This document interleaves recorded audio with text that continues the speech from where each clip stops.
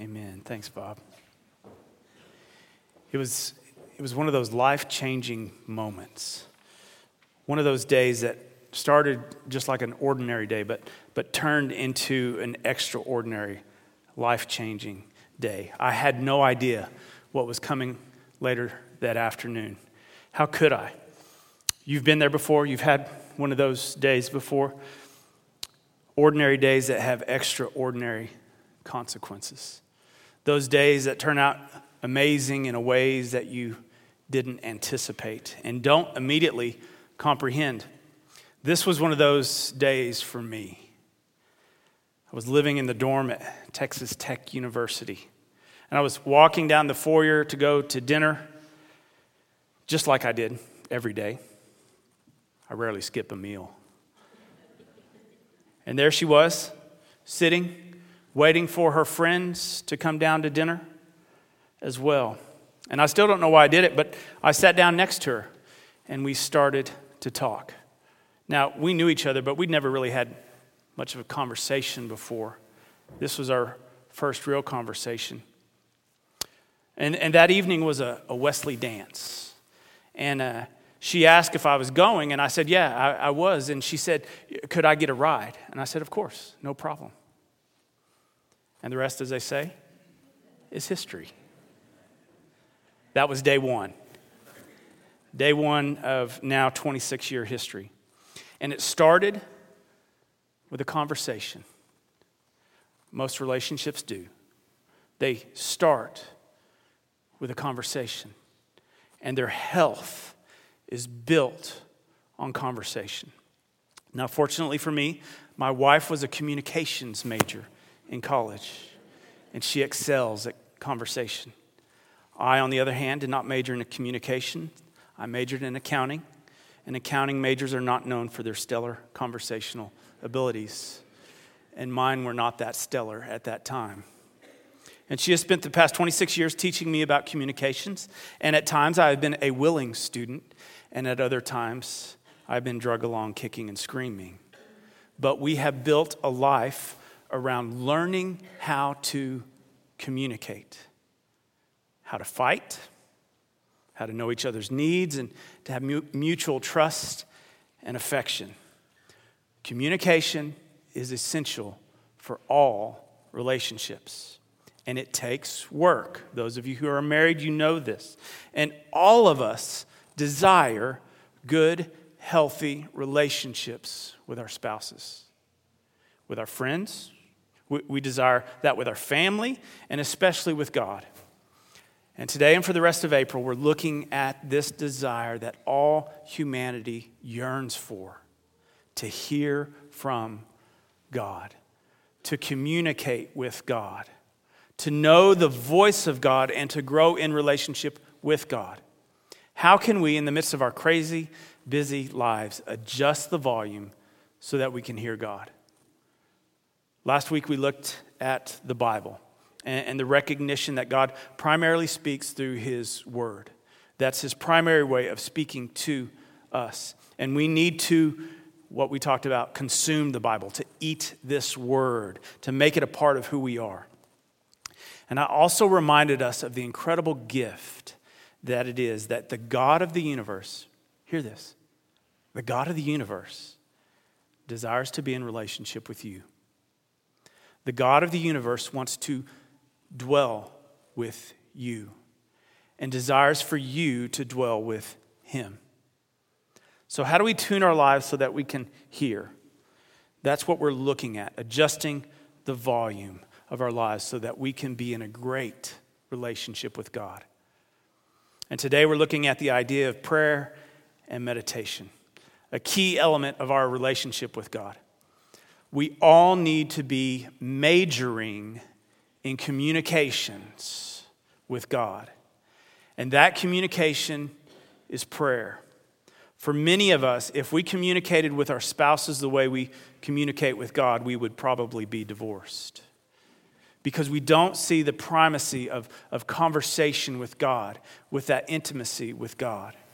But I understand that. Our lives get busy and we forget or don't take time to communicate with God through prayer. So I want us to take a moment this morning to remind us of the gift that God has given us to talk with him and to listen to him. What a gift. What a gift. And what a gift it is to know his voice. That's what I desire for each of us, is that we know his voice. But it takes practice. And thankfully, we serve a gracious God. He is very gracious. He won't give up on us. Like my wife, God is a patient teacher. Let's pray. God, teach us to pray. Teach us to listen. Teach us to know your voice. And give us persistence and boldness and discipline to not give up and to not let go of you.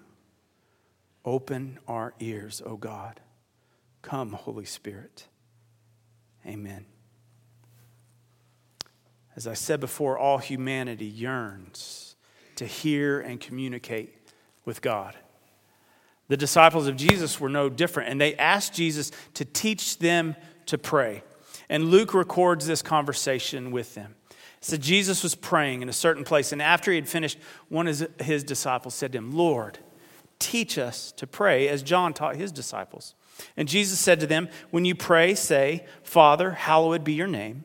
Your kingdom come.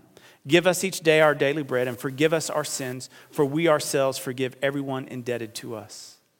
And do not bring us to the time of trial.'" This is the framework of what we say each Sunday, the Lord's Prayer. It's Luke's version of the Lord's Prayer. And Jesus is helping instruct his disciples how to pray because he knows that a proper relationship with God is the best way to face life's daily struggles.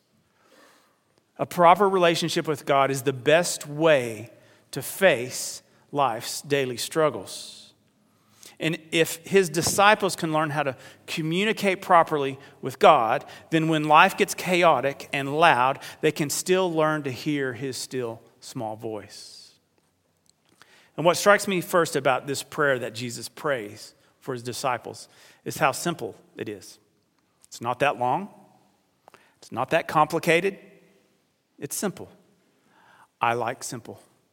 Too often we fret over the words we should say or shouldn't say to God, and we feel like we have to go all King James when we pray. But God hears the prayers of children, and we think it's wonderful, don't we? Well, it's wonderful when you pray. It doesn't matter what you say, how you say it. That's the way God feels about you when you speak to him. But there is a proper approach to prayer.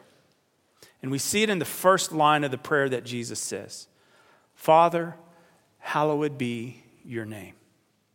Now, some of us stumble over the word hallowed. We don't use that very often, but all it means is holy. That God's name is holy and that he should be revered and glorified when we speak to him. We approach with a sense of reverence, understanding that this is God who we are addressing. And there's a sense right from the beginning, this intimacy and trust as we address God as Father. We are called to have childlike faith and to trust God as a good Father. Now, unfortunately, the term father for many is a negative term, especially if you grew up with a cold and distant, or even worse, an abusive father. But the term father in its proper setting should give you a sense of trust and intimacy and joy and peace and love.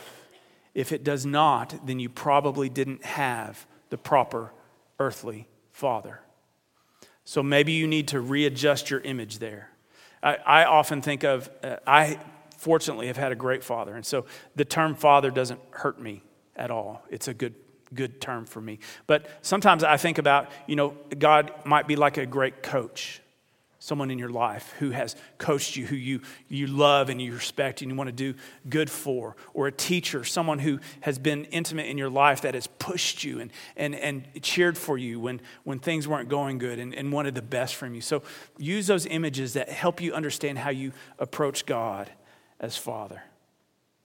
so that we can approach him with a childlike faith, like a child who just comes before the Heavenly Father. But we also need to understand he is our Father. We approach with a sense of humility. We are not peers with God. He is God. We are not. There needs to be that sense of reverence, that hallowed, holy is your name. We come with a sense of respect. We are not communicating with peers, but with the God of the universe. And we have to have that right approach. Humility, but intimacy. And next, we focus on our request that your kingdom come. Your kingdom come. Meditate on that for a moment. Your kingdom come. Not my kingdom come. Not our nation's kingdom come. Not anybody else's kingdom come. Your kingdom, oh God.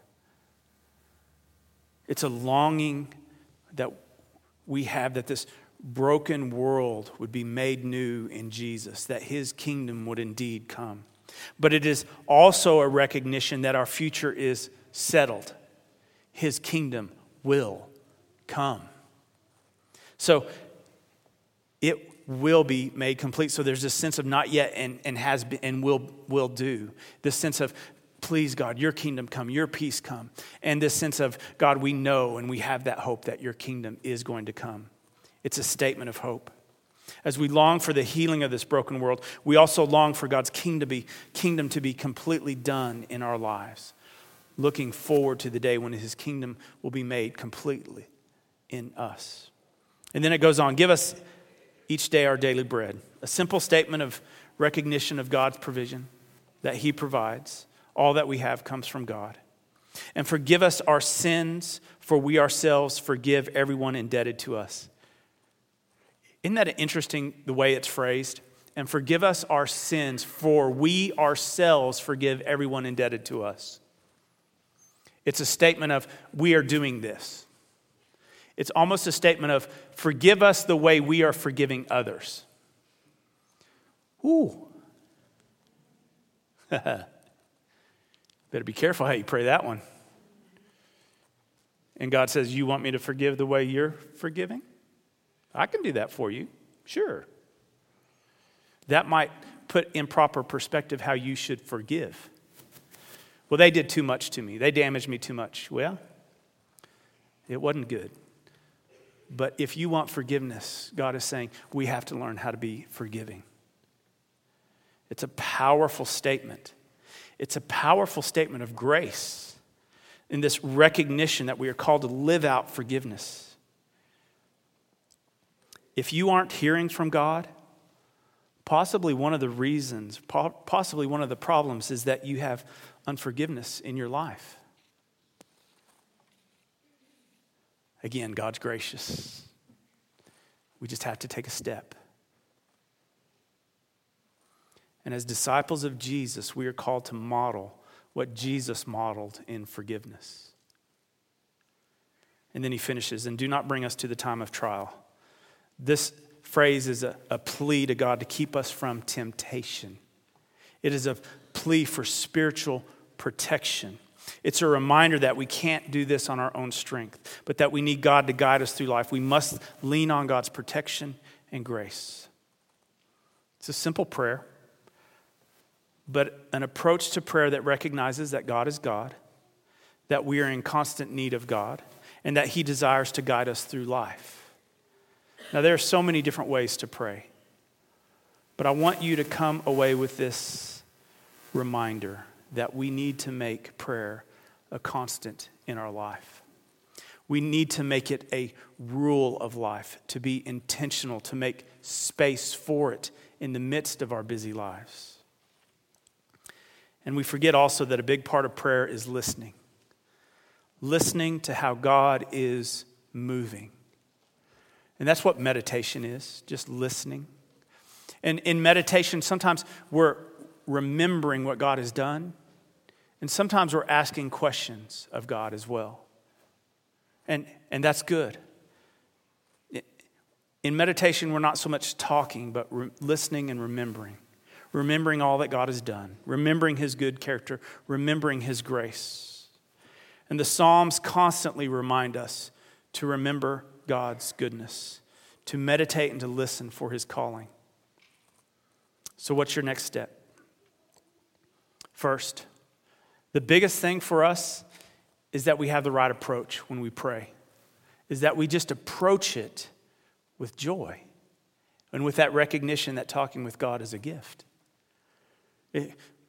We get uptight and we don't approach it with this expectation to hear God, but we need to approach with a sense of expectation.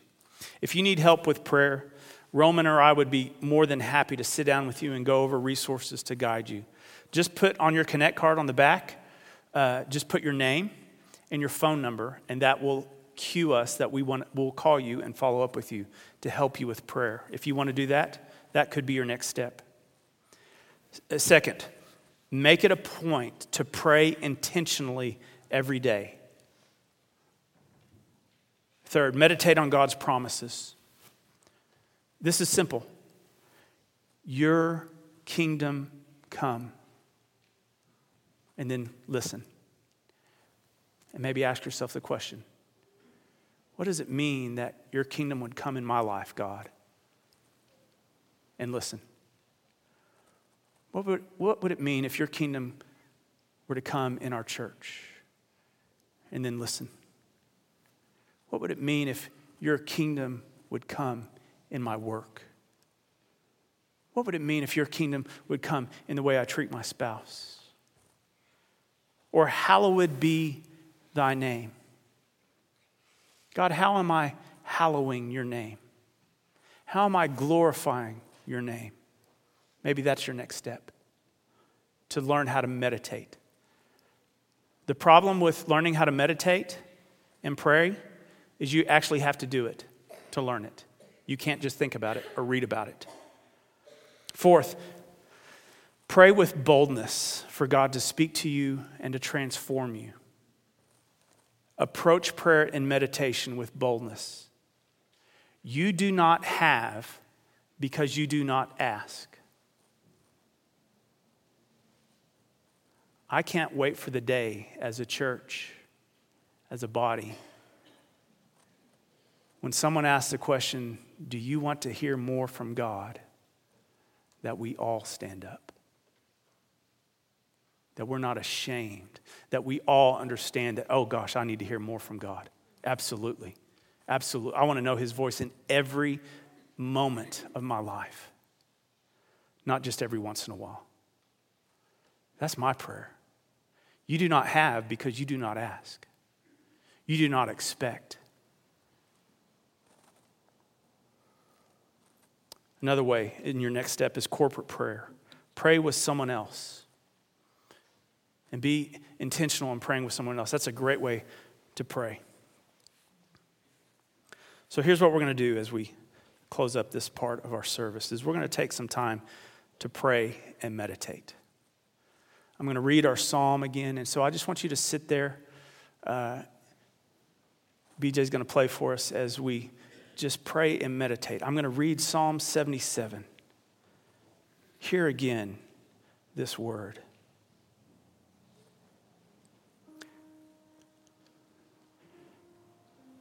I will call to mind the deeds of the Lord. I will remember your wonders of old. I will meditate on all your work and muse on your mighty deeds. Your way, O God, is holy. What God is so great as our God? You are the God who works wonders. You have displayed your might among the prophets. With your strong arm, you redeemed your people, the descendants of Jacob and Joseph. When the waters saw you, they were afraid. The very deep troubled. The clouds poured out water, the skies thunder. Your arrows flashed on every side. The crash of your thunder was in the whirlwind. Your lightning lit up the world. The earth trembled and shook. Your way was through the sea, your path through the mighty waters. Yet your footprints were unseen. You led your people like a flock by the hand of Moses and Aaron. God, as I read that, I am reminded again that you are the God who parted the Red Sea.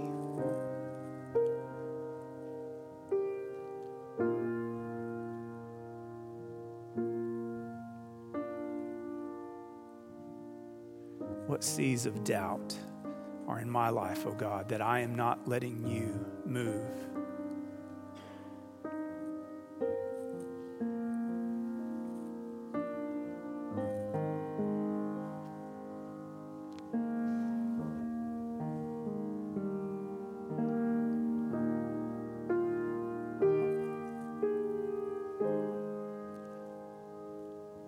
How am I like the Israelites, oh God, where I have looked around and all I could see is the waters ahead of me and the army behind me.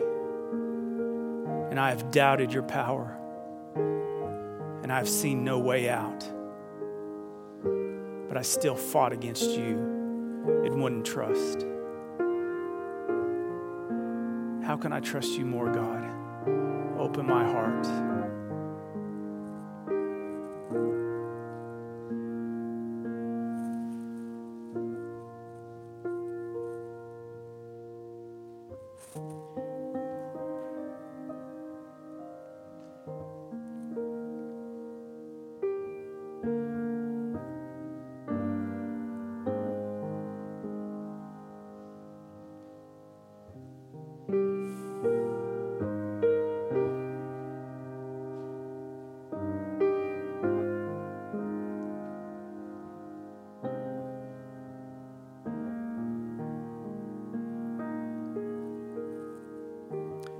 I know, God, that part of the problem is that I do not call to mind your deeds.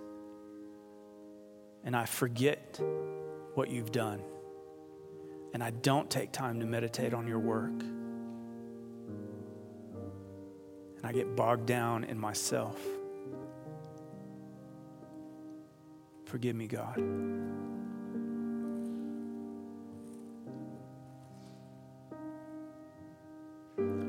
For what God is so great as our God, a God who is holy and just.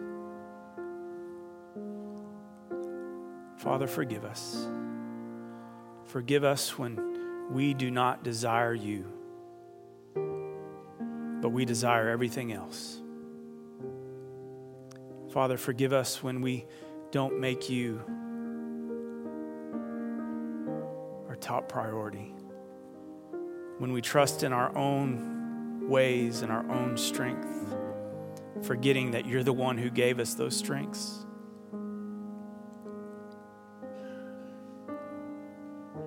God, we need to hear your voice.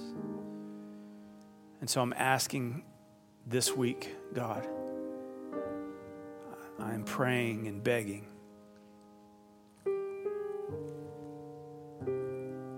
for those who have never heard your voice before.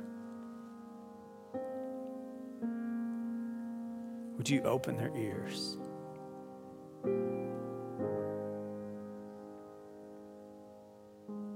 And would you speak?